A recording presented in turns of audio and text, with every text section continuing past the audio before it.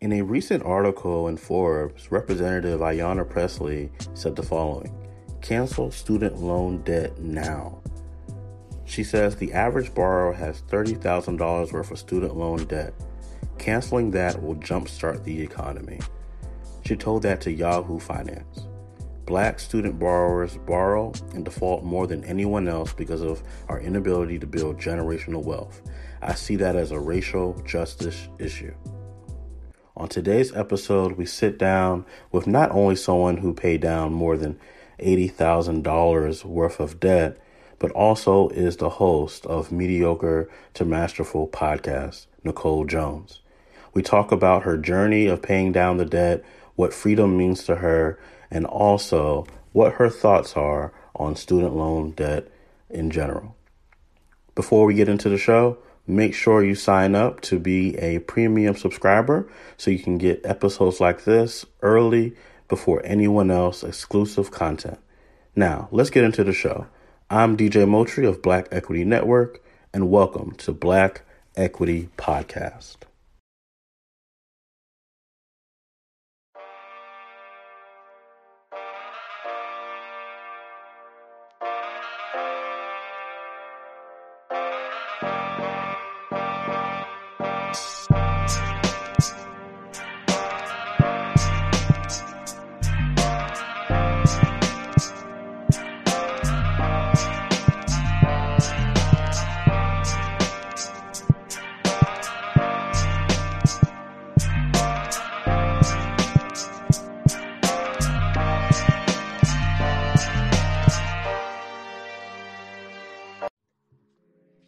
All right, we are back for another great episode of Black Equity, and I am excited about this conversation. Actually, earlier in the year, we posted on our IG about checking out the different books that we've been reading, and one of the books that I've had the opportunity to get my hands on is called Unlearn by Nicole Jones. Nicole, welcome to Black Equity. Thank you for having me. I'm excited to be here and talk about getting out of debt. I think we're always a hot topic. Definitely. But you're not just an author. I know we're going to talk about your book. For those who do not know who you are, just tell us a little bit about yourself and the different platforms that you represent. Yeah, thank you. First, thank you for having me on the show. I've been a fan of the network for quite some time, and the information that you share is just valuable, and I've been able to learn about new people in the space. So thank you. But yeah, I'm one of those multi-hyphenated people, like many of us. I not only have a book that I just released, Unlearn, that we just discussed and we'll discuss a lot more about, but I'm also a podcaster. My podcast is Mediocre to Masterful. And this platform is basically helping Black women operate in their power as it pertains to entrepreneurship, wealth, wellness, and just being able to get out of that rut and that place of complacency and elevate yourself to your most masterful self, your most best version of yourself. So I try to bring people on the show to talk about those things. Outside of that, my real job is a project manager. So Nice. I am a project manager for an IT company here in Atlanta. I've been in project management for 7 years now or so. So it's been a blessing, and I live here in Atlanta, just me and my husband here in Atlanta. And of course we have family in here and everything. So that's a little bit about me. And, I'm just excited to talk more about those platforms, and more specifically Black equity and how to get out of debt, and getting out of $80,000 worth of student loan debt. Yes, when I first came across this concept, the $80,000 of student loan debt, I was telling you before we had an opportunity to start recording.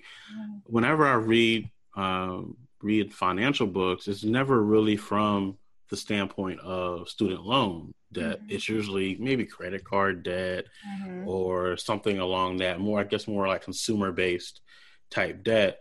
So I think for many people, this is actually more relatable. Yeah. Because a lot of people aren't necessarily going out and just, spending a whole bunch of money and have $80,000 of credit card debt. Some people are. Yeah. But a lot of people they went to school, they got a really great education, and then at the end of that education was debt, debt, debt, debt, and Mhm. especially from our generation. What inspired you to write this book? Let's just start there. What encouraged you and inspired you to sit down and put this book together?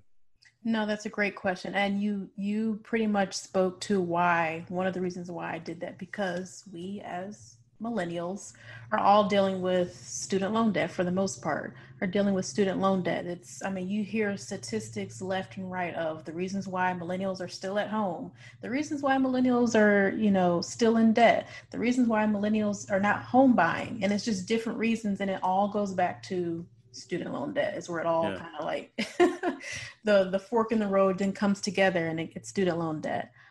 So because of that reason, I knew my story was not just my story. And I thought it was important to share, as a millennial, as someone still in early 30s, like it is possible, it is attainable to actually eliminate student loan debt. It is one of the most daunting practices there is out there is practices in terms of having to pay this month over month, or maybe you deferred your loans and it's just like one of those dark clouds that you just don't want to talk about, and you put it under the rug and you sweep it all the way in the back and never throw it out. And it's just one of those things where you're just thinking, you're like, this is going to last me my entire life. This is Yeah. something I'm going to pay on continuously, and it's just not going to go away. And so the reason why I wrote this book is to show people like you can get rid of debt. I am just, an average person who went to college, did not come from a wealthy background, did not have a lot of scholarships outside of the Hope Scholarship that comes from staying within the state that you're in. Nothing was handed to me.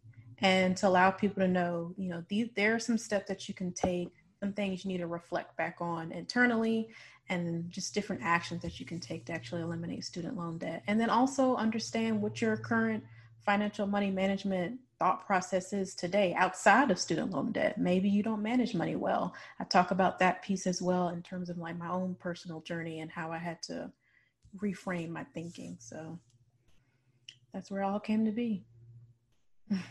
Definitely understand that. So I was reading through your book, and there's a couple of things that jumped out at me. And obviously, I want people to actually read the book, so I don't want to give it all away. But I'll tell you what was touching my soul the most was this idea of breaking generational curses. I may be wording it a little bit different than how you have it in the book, but can you speak to the idea of generational curses and generational wealth? Because we always talk about generational wealth, Yeah. but in order to do that, there has to be something broken. There has to be something kind of, shifted. Can you kind of speak to that concept? Yes. No, that's a great question. So before I could actually get to the point where I am today and proudly say I completed all my student loan debt and it's paid off, I had to then get to the root of why I was operating the way I was with money. And for me, there was a broken concept when it came to money in the family household, basically. Meaning growing up in a situation where, again, a single family household, having to take care of kids and everything else, that comes with struggles, that comes with sacrifice. And seeing that growing up, in my mind, I thought that was a normal act. So when I grow up, I'm also going to have to like sacrifice and struggle in certain areas when it came to finances. And like many people, there were not a lot of conversations around the table around, you know, you know, exorbitant amount of wealth and different things other than, grow up, go to school, do well, get married, have kids, and be better than I was, basically. And for me to actually understand why I was having poor habits and making bad choices when it came to financial money management, I had to get to the root of why I was having these downfalls and these roadblocks to begin with. And that took me having to understand what is repeating throughout my family history when it came to money. Not, you know, people think about, you know, health reasons. People think about just different stigmas, religious reasons that happen in their family that repeats time over time. But money is also a big piece of that when it comes to breaking curses within the family. And for me, it was just sitting back and reflecting on the struggles that we had to go through growing up, and then really realizing like I didn't really have a formal financial literacy education growing up, other than being told it's important to save, Right. it's important to go to school, but not really putting and connecting the dots onto as to why that's happening and how to actually do that. So that's why I put that generational curse standpoint in there, because I thought it was important to say, you know, it's not just you're making bad choices with money. This could be stemming from something you have learned and has been instilled in you along the way that you're just not identifying with. So it's hard for you to understand why you keep making these bad choices, because you haven't gone back and thought further into how did I get to this process where I feel like this is a normal, you know, normal act in terms of financial money management. So Nicole, when you're giving me that answer, what I'm picturing is this idea of awareness. Yeah.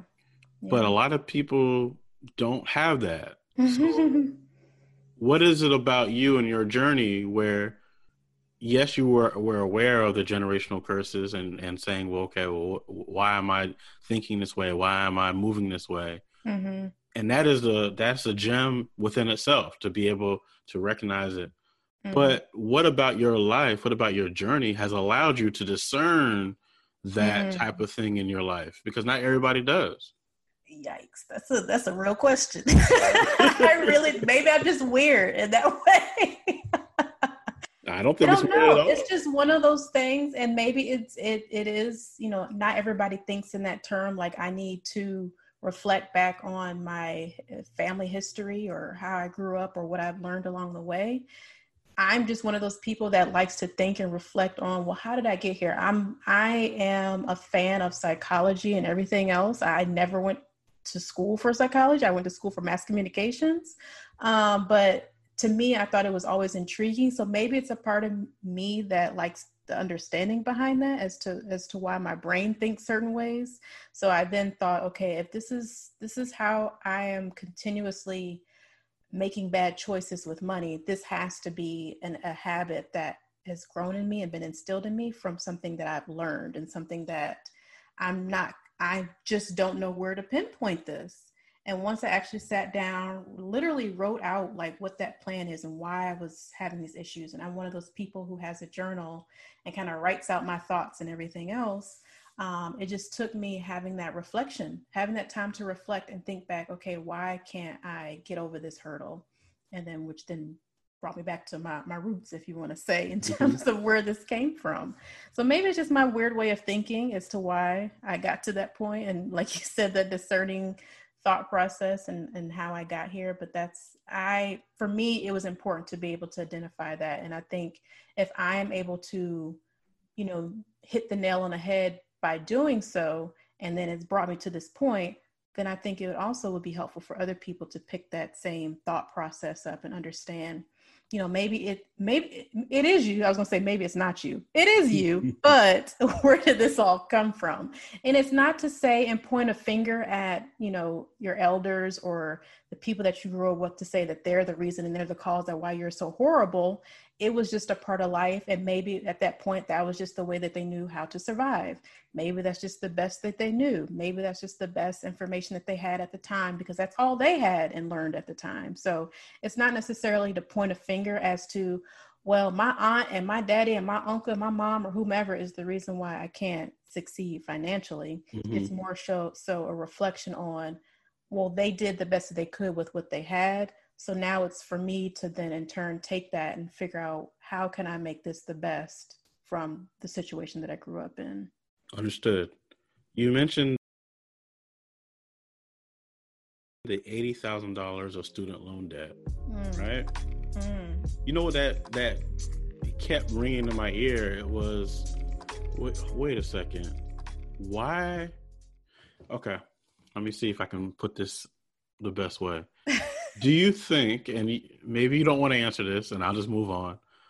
Do you think our schooling is worth $80,000? Do you think the amount of schooling that we received is worth the amount that we paid for? I mean, it's wonderful that we're giving them a blueprint for how to pay down the debt, but I'm wondering, is that debt even really supposed to be there, in your opinion?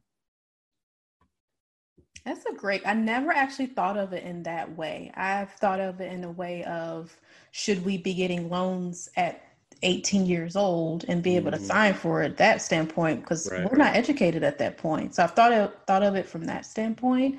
But was the education worth that amount? That's an amazing question. And yikes.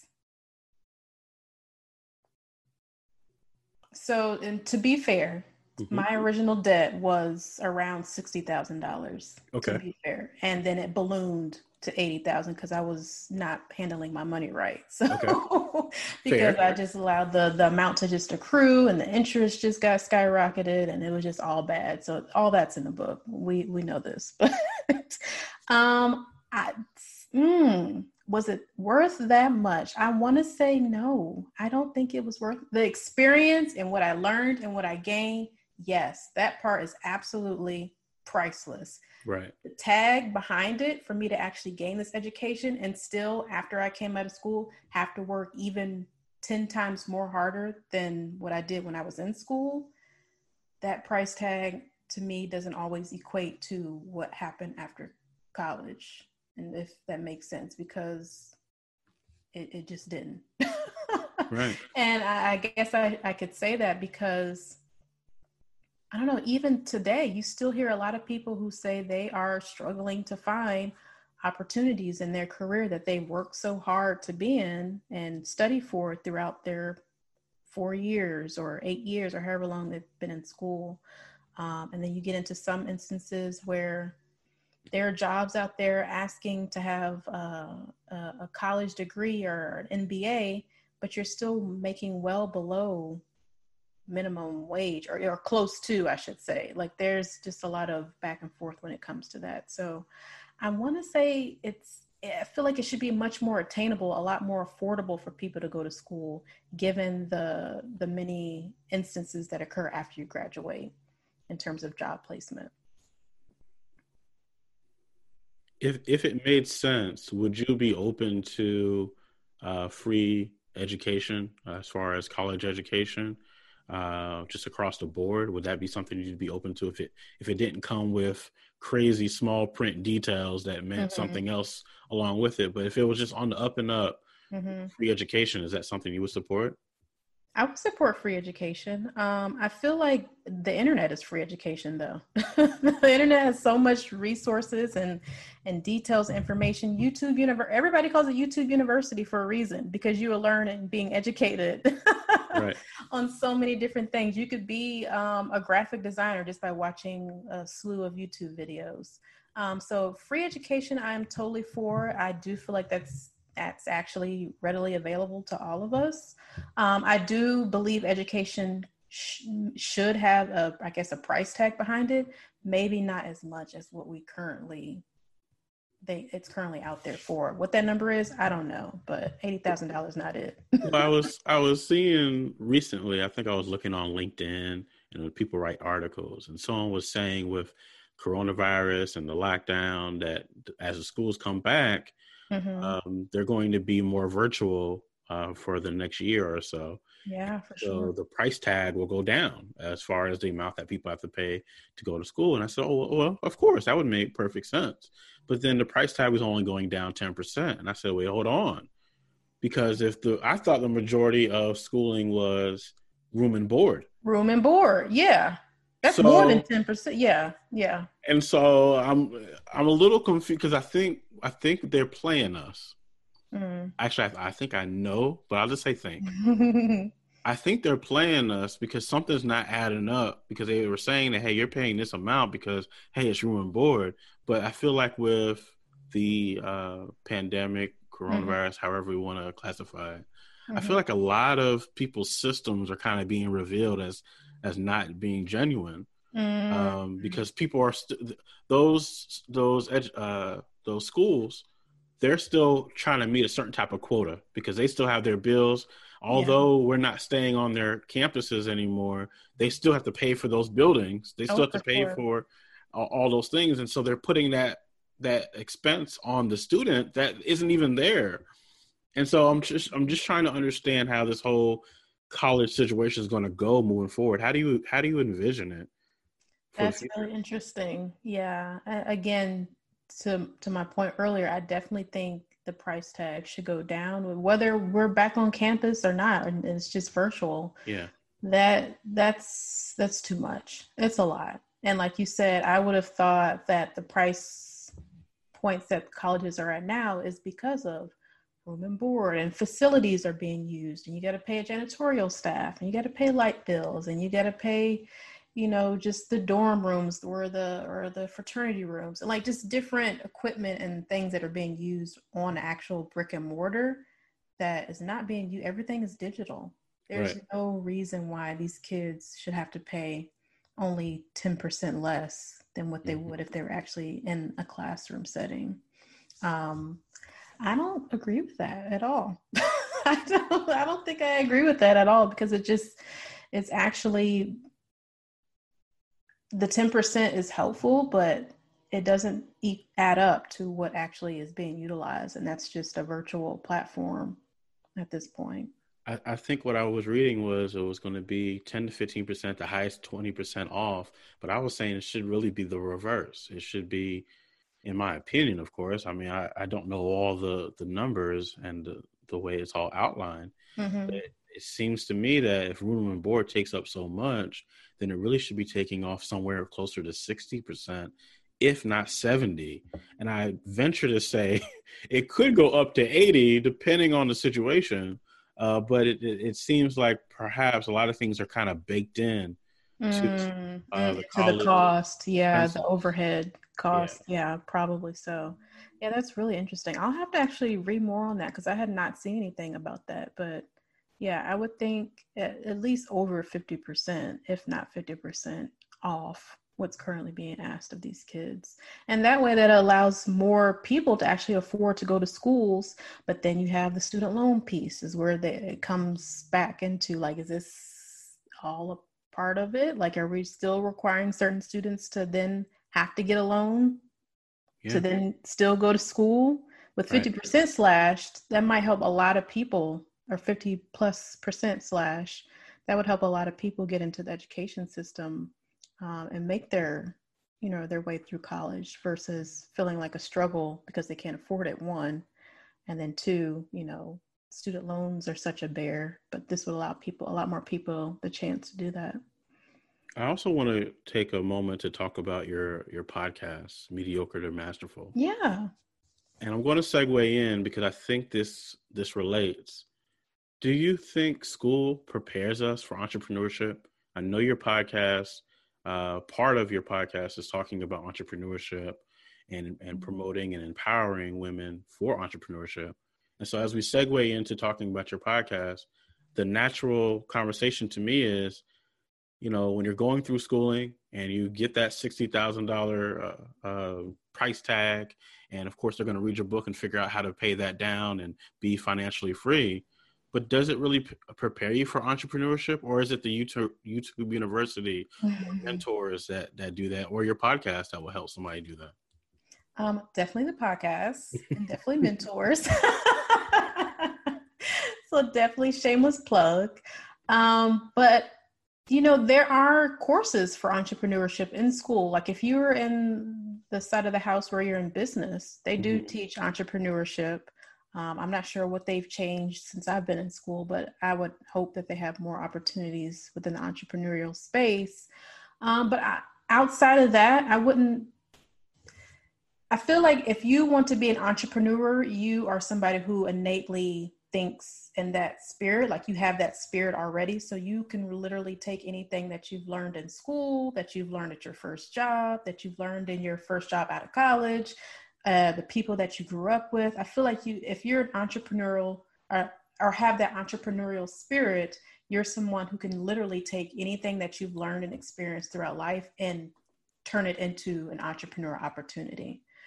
So does school prepare you for entrepreneurship if you're not in business? I think yes. If you're somebody who already thinks in terms of business strategy and, business marketing, or just in terms of being a serial entrepreneur and having multiple businesses. I think anything literally prepares you to be an entrepreneur, whether you go to school or not. Maybe you didn't go to college. Maybe it's just the people that's around you in your neighborhood, and maybe you just started to go right into working, or maybe you just took some time off to travel, whatever that is. I think it's really the person that you are and that you want to become will allow you to be an entrepreneur that you envision yourself to be. Whether you have the knack that you want to get into or not, you will figure it out along the way as you experience different things. But I would say, yeah, I think it does prepare you for that. Understood. So I'm listening to your podcast, Mm-hmm. and I'm wondering, I understand you studied mass communication, so the communication side of being able to get a message out. I'm wondering for you, how has podcasting transformed your life? So I would say I think this is so funny, and it's really just like a full circle moment. When I first went into school, I thought I wanted to be a producer. So I was in communications. Actually, I thought I was going to be a news journalist, like a news reporter and all that great stuff. Got into that, wasn't really my cup of tea. Then I was like, well, I'll try production. So I'll go into like radio production. And I did that for quite some time, did a lot of internships. I actually worked at V103 for quite some time as an intern. And I was like, this is fun. This is great. I get to meet celebrities, but I don't feel like this is the spark. And I did some other opportunities after that. But I find it so funny, like the little internships and the things that I did along the way has now led me right back to being able to have a mic in front of me and be able to speak on the podcasting and like producing my own podcast. Like it's Right. so wild. But I feel like for this podcast, it's definitely allowed me to really encourage and inspire a lot of people. I think for me, this is something I've always been one of those people who encourages other people. And when they have an idea, I'm like, girl, do it. Like that is just that simple. Just do it. Or, here's some ideas. Here's some people that I know. Here's some links to some articles. So to be able to have this platform and this podcast to, my own production company, if you will, to inspire and share this with other people has really just been able to allow me to work and operate in a space that I feel comfortable doing, and that I actually feel like I thrive in and I actually enjoy. It doesn't feel like a chore. It just feels like outside of work, I get to be myself and encourage people to go after their goals, go after their dreams, and teach them, whether it's me giving advice or the people that I have on the show, how to actually get to the point of success. So it's definitely been a game changer for me and just a place of peace, if I put it that way. We featured your episode about legacy. I believe that was the one that you and your husband recorded together. Yes, that was fun. We featured that on our Black Frequency Travels playlist a couple weeks ago. Nice. So what was that experience like, sharing your story and talking about legacy, talking about the future, alongside someone that you mentioned in your book as being a very important figure towards reaching that financial freedom? That was an amazing episode. I mean, I could say every episode that I've done so far is my favorite episode, but I really enjoyed that one. It was special. One, because most of my guests are, of course, females. I have female entrepreneurs on the show. Right. So to have my husband on the show was pretty awesome. And again, between that episode and this book and everything else that we're building together, that particular episode really spoke to that legacy piece in terms of yes, I am shining in this path right now in terms of a podcast and all the things that we have going on. But this also didn't come without somebody who is definitely my support system, my husband, the person who is my biggest cheerleader, and he's a super introvert, so he would not actually cheer. But he is, I know for a fact, 1000%, he is always in my corner. He is there beside me, and we support each other in different ways. He's a super techie as well, outside of being an introvert. So we support each other in so many different ways. And I just find it extremely beautiful that we've been able to really like partner together, not only as a married couple, but like as business partners, if you will, in terms of like building each other up and supporting each other and figuring out what do you do well and what do I do well, and how can we come together and make the best approach, or who do we need to bring in from our friend circle to help elevate us in this space. So we together are just like, he's the best. He's the best. Now you got me blushing because I'm talking about him. That's a good thing. That's a great thing.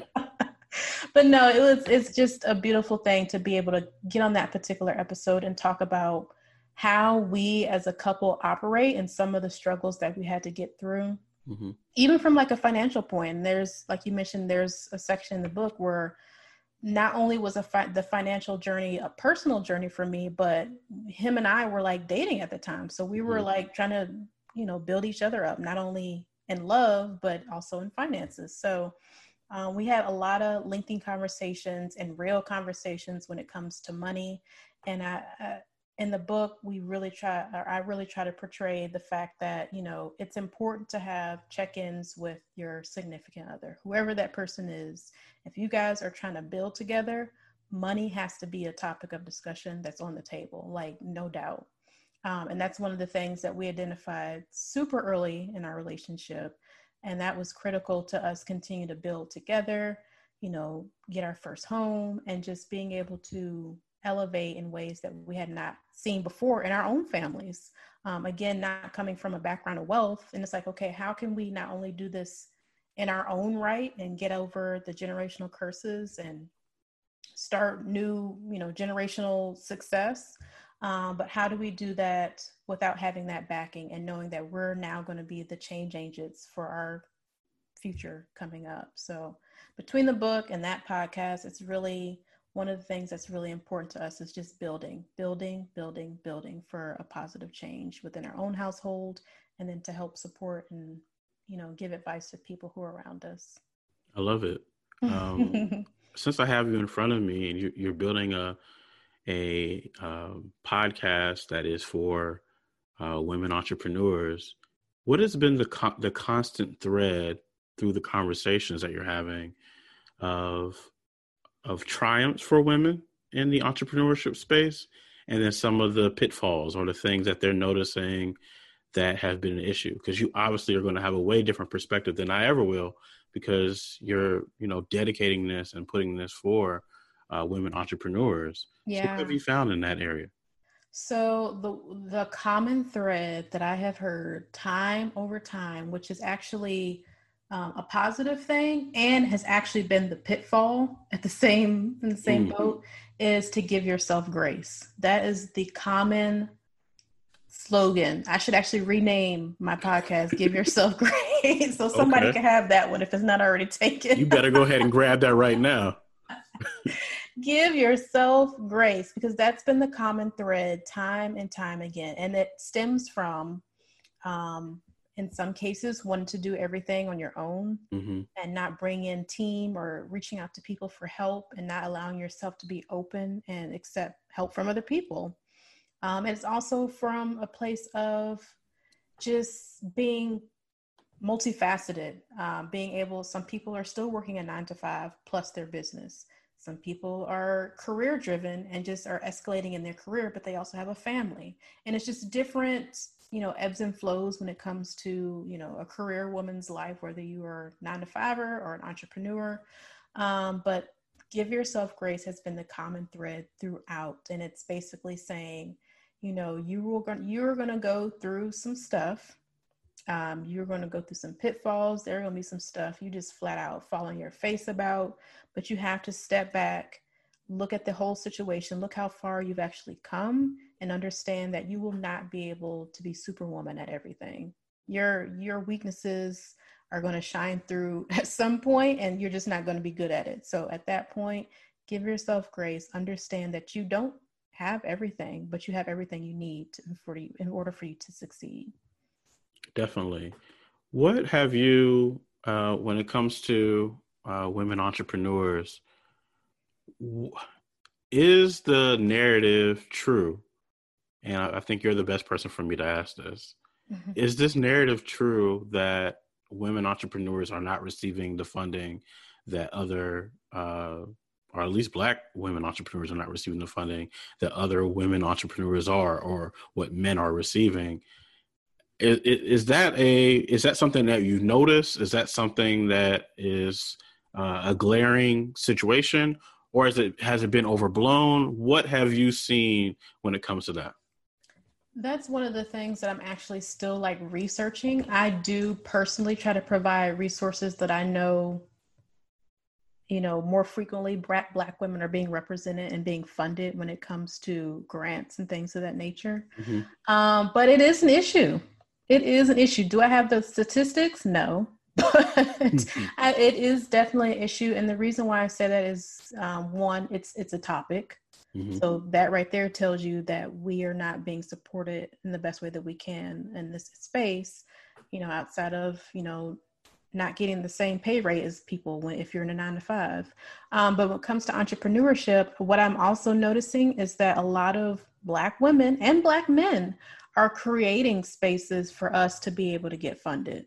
So because we won't wait, and we're not always looking to other counterparts, Black people are creating it for ourselves. We're creating and establishing certain spaces for people to submit their application and, submit their business to actually get funded and get the support that they need, and using resources and funding from other corporations that support this initiative. So I'm noticing a lot more frequently, women and men are creating spaces for us to then feel represented, and not that we're on the back burner, and that if we submit, there's no way they're going to choose us because they're going to choose the next person that doesn't look like us.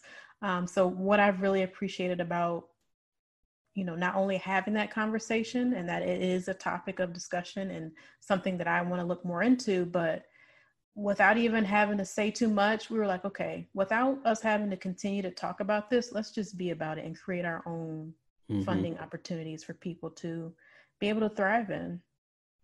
Definitely. Who are the ideal women entrepreneurs that you want to highlight on your podcast?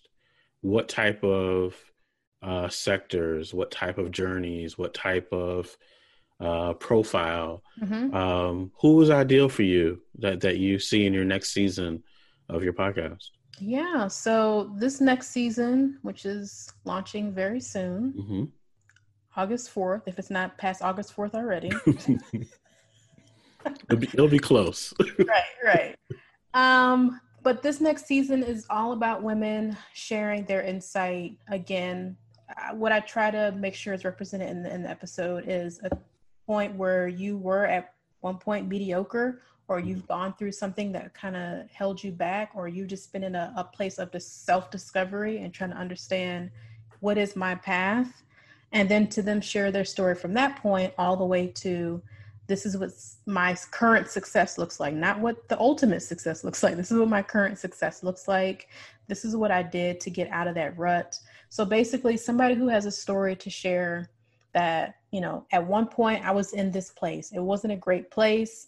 I was maybe depressed. I was maybe, looked past for the opportunity, or maybe I was just hard on myself and I really didn't give myself enough credit, to then sharing your path of getting out of that negative space, being able to look at the cup half full versus half empty, and share your story in which you could then share with the community of other listeners who are also on the rise, and who are also currently in some of those ruts that you might have been in at one point, to share, this is how you get out of that space.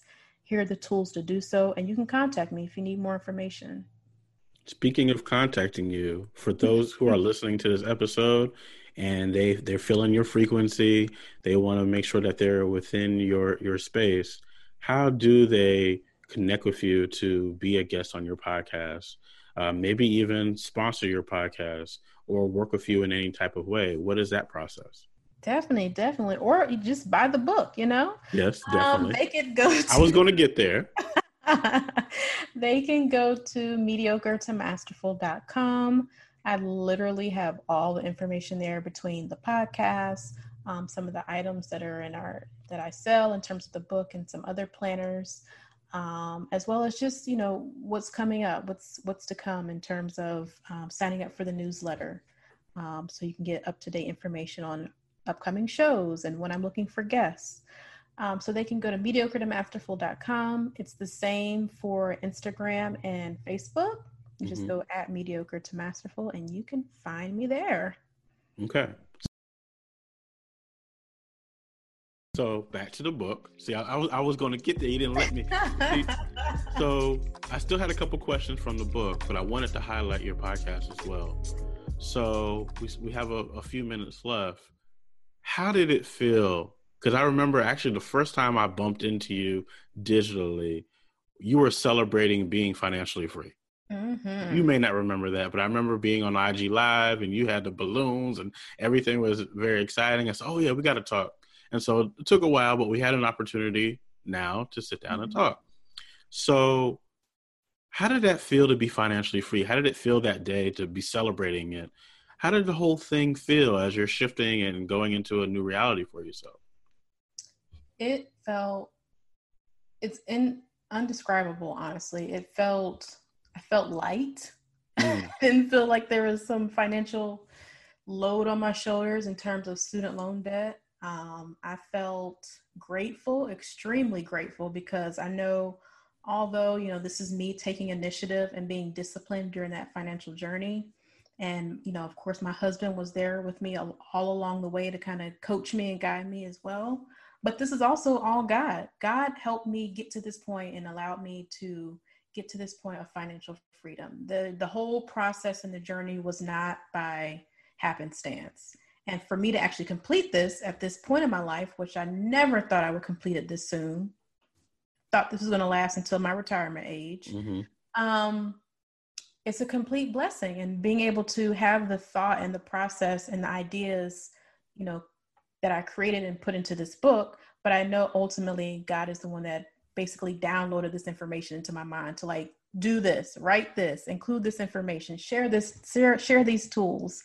So it was just an extreme, light and grateful opportunity to actually say, I am debt free. Even talking about it now is kind of like, it feels surreal as well, to actually be able to say that and actually live that and understand and know that, yes, this is my story, but I also want the people around me, the people who are listening, my family, my friends, and complete strangers to know it is possible. And that these opportunities and me sharing this story and journey is going to change someone else's life to actually get there. People I probably will never even talk to or meet, or will never reach out or whatever, but to know that this changed someone else's life, but then becomes a trickle effect to say this changed someone else's life, like that in itself is just amazing. So I came across this part of your book, and to me, it was the second thing that jumped out at my soul. Because there's almost a different way to look at going about breaking the generational curse thing down, because you could have $80,000, $60,000 worth of debt, and then that could be like the generational curse. You have this debt there, and figuring out your money spending habits and all that good stuff. But then you could have never had any debt, and I still think you could be in a situation where it's not productive, because there's this narrative out there, and please, correct me if you feel that I'm wrong, where people are like, just save your money, just save your money, save your money. But I reached a part of your book where it was telling me two other things to do besides save your money. And so where is this narrative in your mind where people aren't going that next step? They're just like, just save your money, have your money, but then they do nothing with it. To me, that's almost just as bad as having the debt there and not paying that off. If it's just sitting there and not doing anything, what value does that bring? Mm-hmm, mm-hmm. No, that's a great point. So there's something I just saw recently on social media where it was an article about someone who had left their job and then they put it in an IRA, their 401k into an IRA, and it was just sitting there.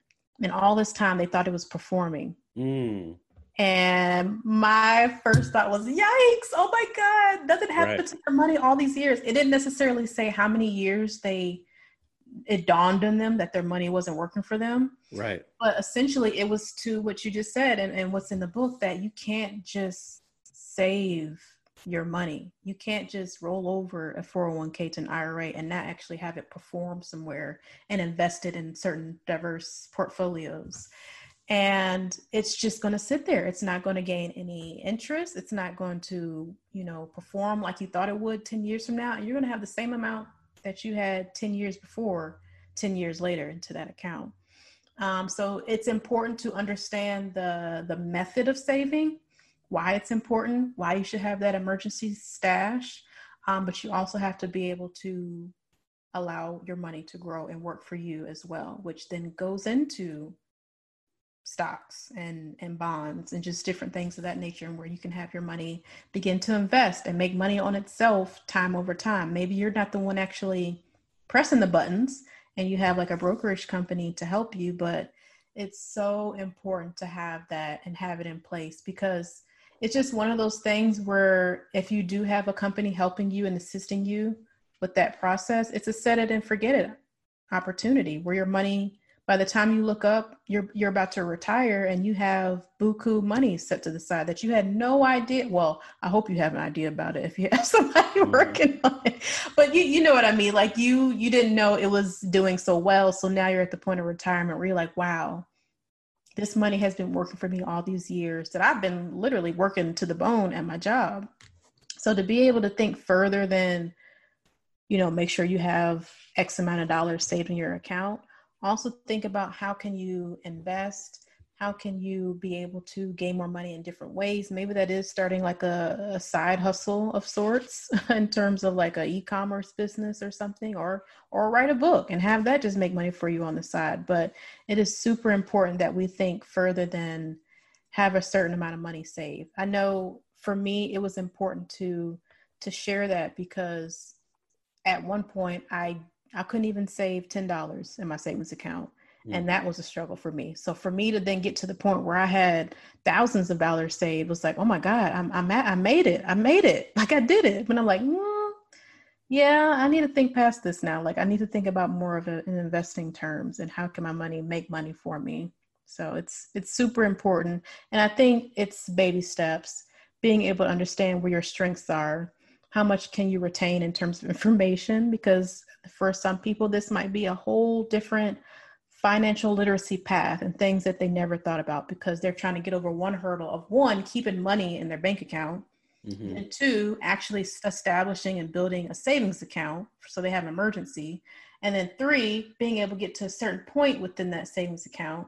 And then four, increase their salary to, so it's like a whole ripple effect of information that as a person who this is new for them, you have to go through these steps and understand. Maybe you'll skip, get through steps 2 through 5 at the same time, which is awesome. But, the one of those steps does and for sure needs to include investments as well. Nicole, how does it feel to be a thought leader and an author in the financial space? Weird.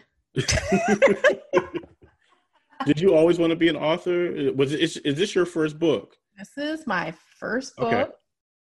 Never thought I would be an author. It wasn't one of those things that, and you know what, I take that back. I put author a while back in terms of like goals of mine, but it's just like one of those things like, oh, one day I'll be an author. What will I write about? I don't know. But Right. here I am writing about something I had no idea I would be writing about as my first book, financial literacy, because it was just one of those things I just didn't do well in. Who am I to write a book about financial literacy at the time where I was not doing well in financial space? But here I am talking about that entire journey and being able to share, here are the steps that got me to this point.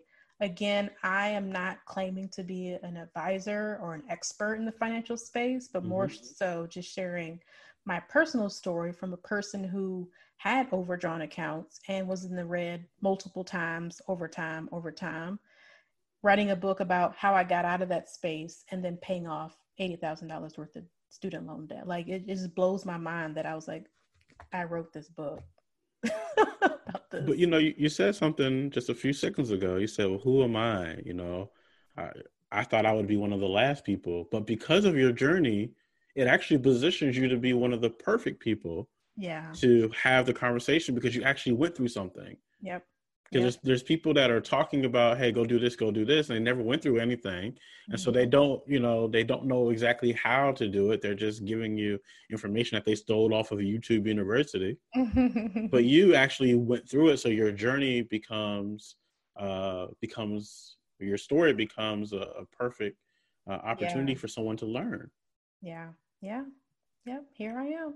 I'm an author. Welcome. It's crazy. No, it's an amazing thing. It's really great, and I'm happy. It's out there. It's been a labor of love for sure, and to share this story with other people, I just pray that it changes someone else's life and has them think in different terms. And a lot of the things that we've been talking about on this show, I just hope that it sparks something for someone else as well. Definitely. Now we still have a few minutes left. And so I've been asking you all these questions, right? The floor is if you want to ask any questions, because I know you're a podcaster, so I have a feeling you just have questions just ready to roll. We got about 10 minutes left. What questions do you have for us? And then, of course, we'll let everybody know where they can go and copy your book or receive your book, pay for your book. Yeah, so I guess let's start with your audience. Let's talk about your people who tune into the show. In terms of financial management, like, what are some of the main things that your audience normally is drawn to, or some of the pain points that they've already shared with you directly, through DM or comments, that you think will help this particular platform and this information being shared will actually resonate with them really well? Well, the biggest thing that I've come across through just speaking with people is you're tired of being played. There's all these different people out there that are selling courses, or even, people who have podcasts, and a lot of that is used to manipulate the audience. And, get as much money from them as possible. And so what I have found is the majority of our guests, I can't say 100%, but the majority of our guests who come on, they give them the real. They feel like through our conversations that they're going to get an honest review, because they know that I'm not going to allow someone to sit there and not at least ask the right questions. I feel like sometimes people are using podcasts, they're using their courses, they're using their huge IG pages in order to bring people over, charge them whatever it is, and then they're $100 short and they didn't really necessarily get the value. It's almost similar to when people are going to school and they got a $60,000 debt, and then you walk out, it's like, I don't think it was worth that much. Maybe 15, maybe 10, but not 60. And so I think where people are receiving from our podcast and our network is the truth, no fluff. We're not trying to sell you anything. Very few times I've ever sold anything. We do have a membership for our premium side, but other than that, I'm really just trying to get you access to the dopest people in the community. And from there, whatever sparks from there, the relationships and strategic partnerships that spark from there, that's wonderful and it's a blessing. But I think that's what people really are gravitating away from. They're tired of being played. They're tired of putting thousands of dollars into gurus who don't know anything. And we want to give them access to people who've been through the journey. No, that's a great point. Wow, that's real. It's real out here. There's so many gurus out there now. It's like, okay, who should I actually invest in? Like, are they all the best, or is this just fluff? Is it something I could have literally just got off of YouTube? Like, it's interesting. I guess my other question is, one of the things you said that spoke to your soul was the generational wealth piece, or generational curse piece. Why so much so did that speak to you? Is it that it's something that you are also trying to come over that hurdle, or what are some of the things that sparked you outside of just that specific chapter? Sure. Well, because if we're going to have a generational wealth conversation, we have to be honest. Mm-hmm. We can't romanticize generational wealth, in my opinion.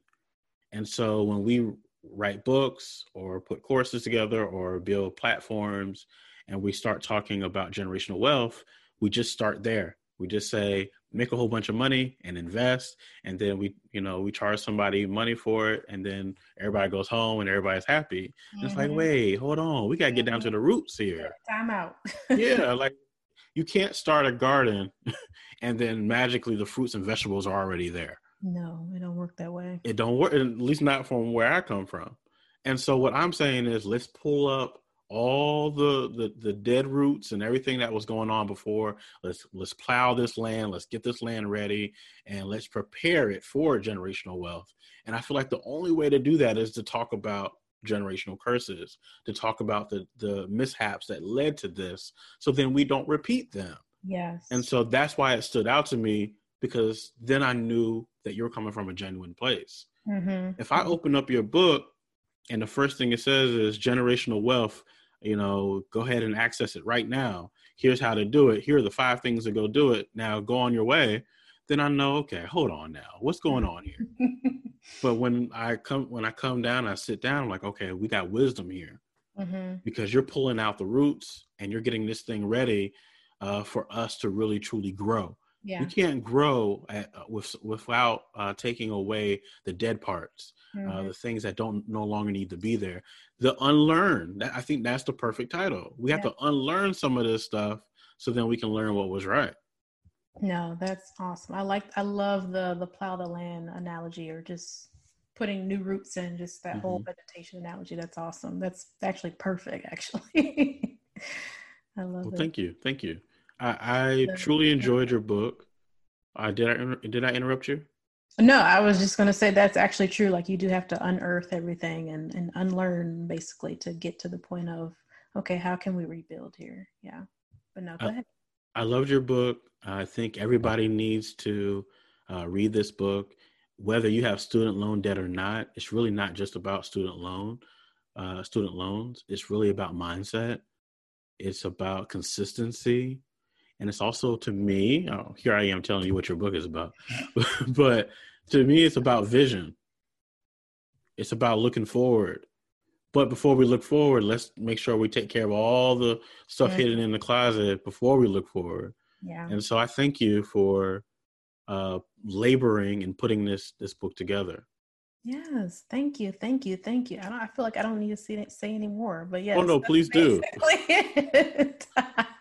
No, it was an amazing process to actually comb through like all my thoughts and put it on paper and figure out, okay, I want to come from a place of just being genuine. Like you mentioned, I want to be very genuine. I want to be really real. And I'm, again, not an expert or guru of any kind, just someone purposefully sharing their story of how I got from point A to Z, and the things behind the scenes that a lot of people don't want to talk about or deal with or confront, is all the things that you need to actually realize in terms of actually building generate. You can't build if you don't have a foundation actually to build it off of. So to get to the root of a lot of the things that you are identifying when it comes to financial money management will then help you build that generational wealth that we just talked about. So super excited. I'm happy it's out there. I'm happy the debt is gone. I mean, praise be for that one. Yes.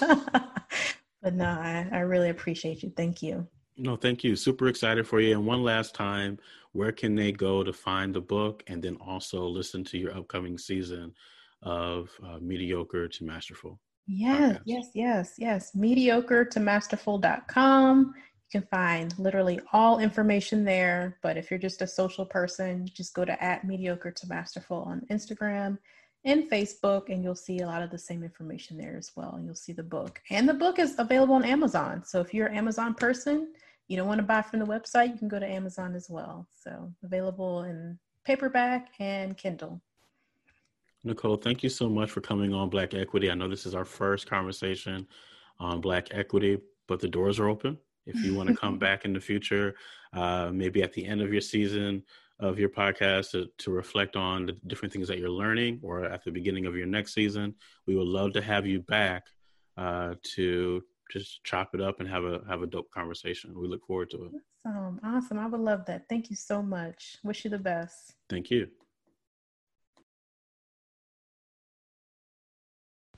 Another great episode here on Black Equity Podcast. Make sure you sign up and become a premium member of our community so you can get conversations like this early, access early, also investment opportunities, job opportunities, opportunities galore. If you want to partner or work with our guest today, make sure you send us an email over at blackequitynetwork@gmail.com, and let's put something together. If you want to work with this guest or a guest from an earlier episode, send us a message today. Thank you so much for listening, and we look forward to presenting a new episode in the future.